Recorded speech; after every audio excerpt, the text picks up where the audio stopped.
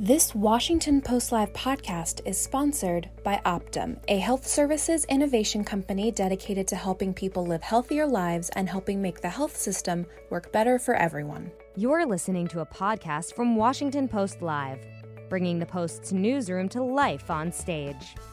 Dr. Chinazo Cunningham joined the Washington Post to discuss what we've learned from COVID-19 and how these new lessons will impact the future of healthcare in the U.S. Let's listen.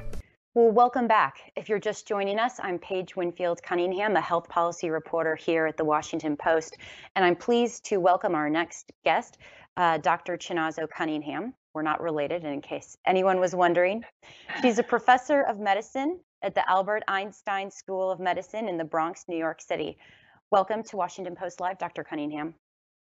Thank you so much, Paige. I'm happy to be here. As the video before this noted, we have seen higher rates of both infection and death among Blacks and Hispanics in this country, especially compared to whites and Asians. Can you give us what you see as the top reasons for that disparity? Absolutely. So it's actually pretty complicated that there are many reasons, sort of levels of reasons for these disparities. So when I think about it, I think at the individual level, at the sort of healthcare system level, and then at societal level. And so we know that at the individual level, communities of color, people of color, are more likely to have chronic illnesses such as diabetes or hypertension or heart disease. And those conditions put people at higher risk for complications of COVID-19 infection. At the healthcare system level, we also know that there are definitely disparities in access to care, and also once people access care, how people are treated. And so prior to this pandemic, we have definitely seen that there's less access to sort of newer treatment. And with COVID, we see less access to testing among communities of color. And then once in the healthcare system, we know that providers actually have bias and so are less likely to, for example, refer people to procedures for surgeries when compared to sort of white communities. And so there have been stories, for example, of people being sent away from the hospital because they're not deemed to be sick enough. And so, not necessarily being hospitalized. And then, of course, there are huge societal issues, which are really the root factors and the underlying factors here. And now we hear this term, the social determinants of health, much more commonly used across the country. And that's really about, where we live, where we work, and where we play, really affecting the health of people. And so we know that communities of color are much more likely to be in crowded housing situations or even homeless. And so people are not able to socially isolate in those conditions. We also know that there are huge differences in employment. So people of color are more likely to have to be essential workers and put themselves at risk for the infection.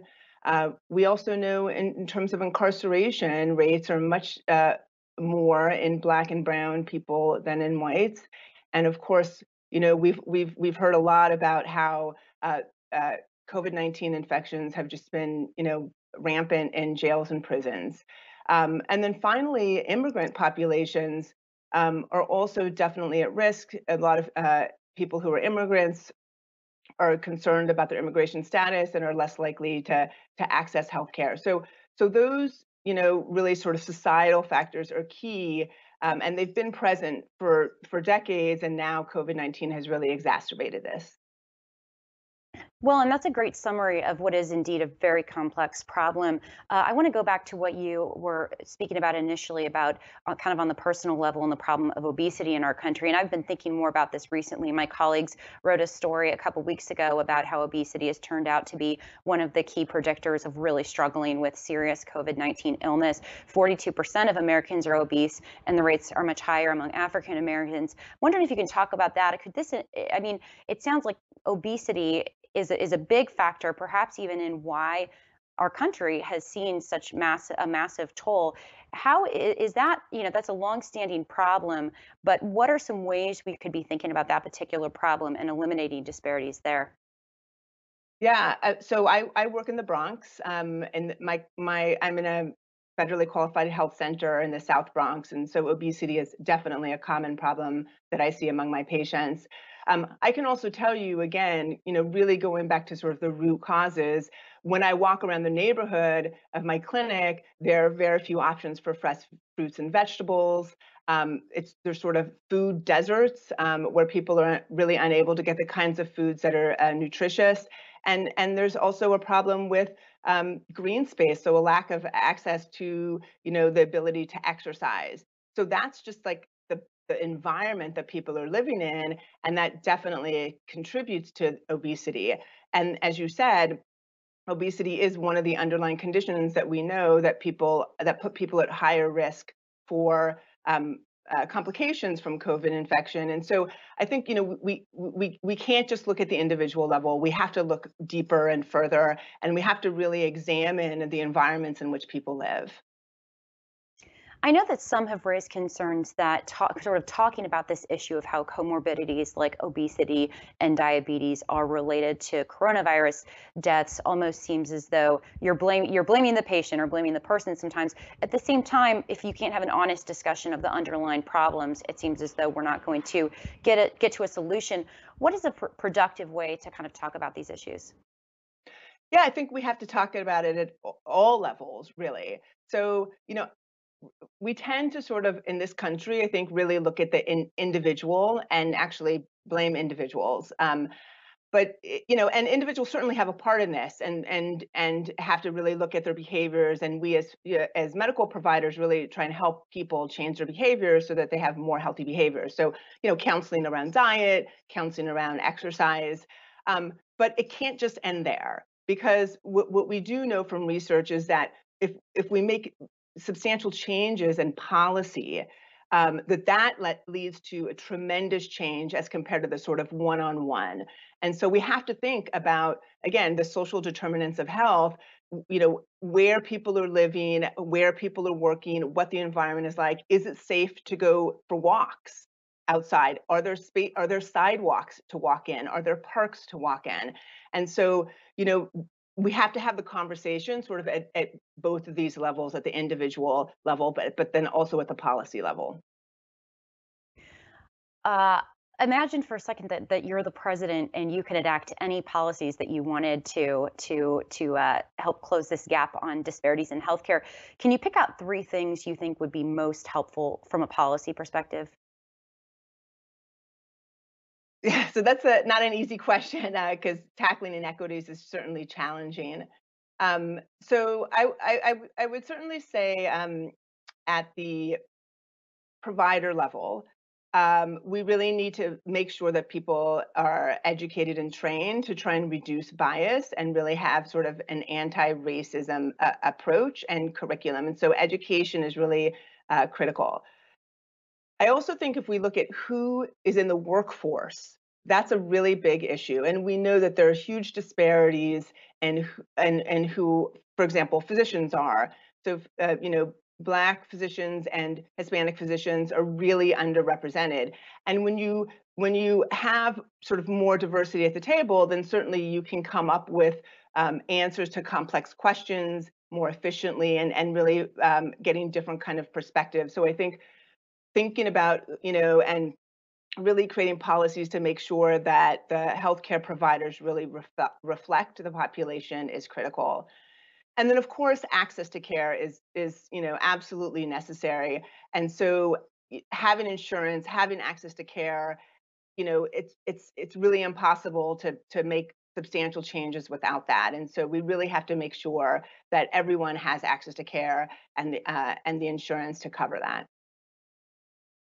You have such a unique experience because I know that you were on the front lines of coronavirus patients and cases, caring for them in New York City. Do you have any anecdotes from that experience that you could share with our audience? And are there any ways in which you feel as though sort of the experience of these patients who are quite ill with coronavirus isn't being fully understood? Yeah, so I was deployed, like many other providers, to go from the outpatient clinic into the hospital, and I was deployed in the middle of March, and that was when we were in the really steep curve, the surge of COVID-19, and this was in the Bronx. Again, we were hit particularly hard.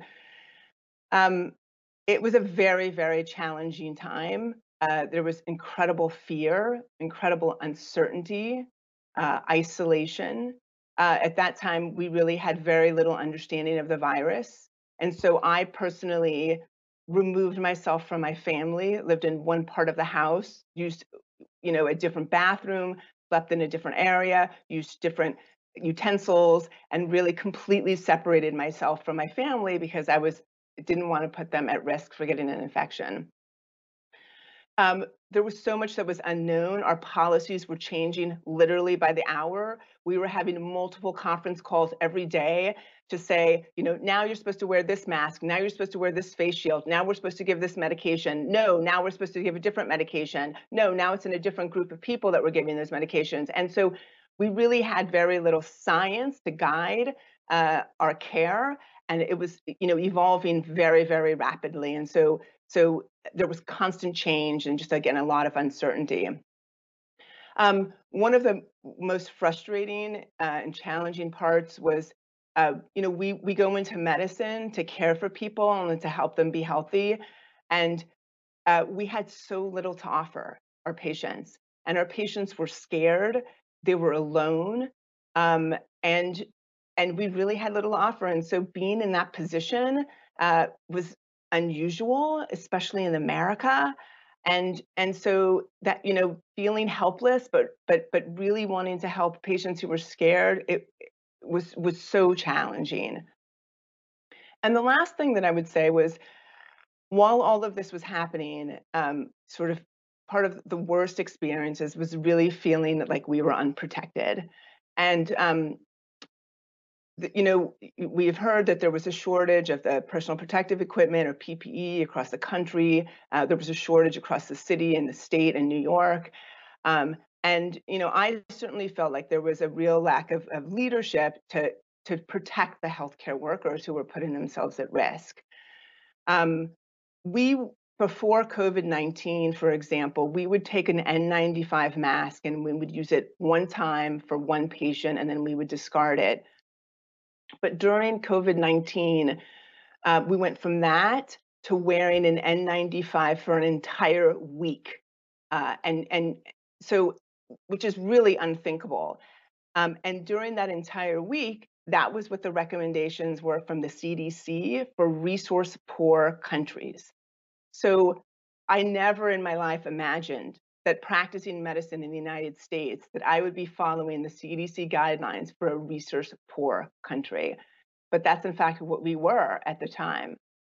So things are now much better, but I'm still concerned. And in fact, when I went back into the hospital in May, like I would not throw away or remove my N95 mask until I got a new one. And I think that a lot of the medical providers felt the same way. And so I am very concerned about a sort of another surge in the winter and what that'll mean. And I think we're better prepared now than we were before, but I'm still concerned.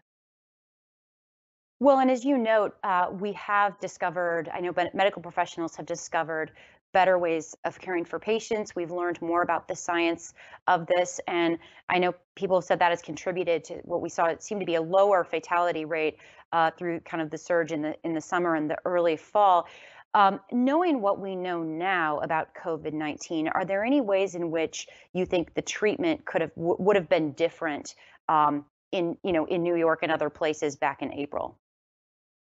Sure. I mean, I wish that we would have known what we know now. Definitely. I mean, we were figuring this out. And in fact, at Montefiore and Einstein, we were part of many trials looking at remdesivir, looking at convalescent plasma, looking at steroids. And this, I mean, this is the quickest the science has moved as far as I've ever seen. And I have my own research studies that I'm conducting. And so this is fast for science that we've learned.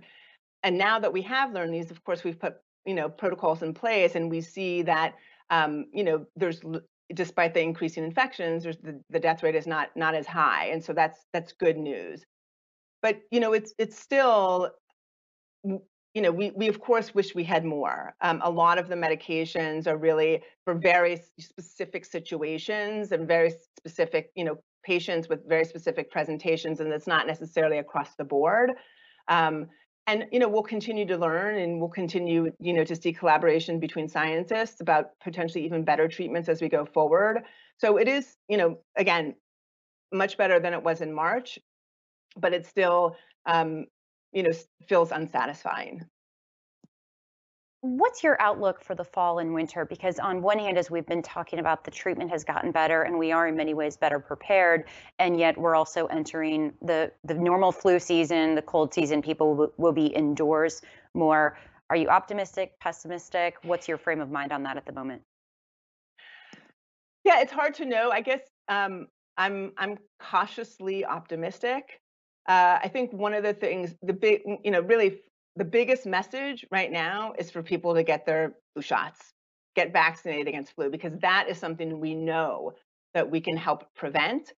I think it's going to be a little bit chaotic when people have flu-like symptoms. What is that going to mean? What do they have? What are they infected with?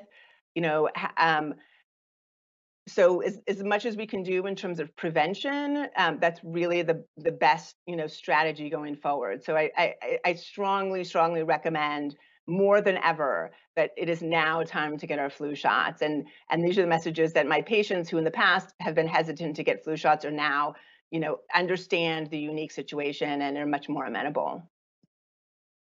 I know my colleagues have written a considerable amount about the emotional toll on frontline medical providers, particularly those that found themselves in situations where they were simply overwhelmed last spring. What are some ways that you and perhaps your coworkers sort of managed that emotional toll as you found yourselves caring for COVID patients? Yeah, it's a huge emotional toll, and I think a lot of us really sort of underestimated how this was going to impact us. It was really traumatizing. And in fact, most of the time when I sort of, go back and look at videos or pictures, I become tearful because I just sort of relive that experience. I personally have incorporated long walks and hikes and being in nature as something that helps me clear my head. I also write, and so that's really cathartic for me. And I've written an article about the experience, and along with my colleagues. Um, in addition, we have worked with our mental health providers and collaborated. So at Montefiore, we developed a program where we actually matched the frontline providers with mental health providers and really had regular check-ins to see, was there anything going on? Did people want to talk, or text or email or whatever? And and just making sure that the mental health providers were really there and partnering with frontline providers. In addition, we had things like wellness stations across the hospital where people could just come and be quiet and meditate or listen to calming music. So all kinds of sort of programs to really try and address mental health issues and really the trauma that so many people faced.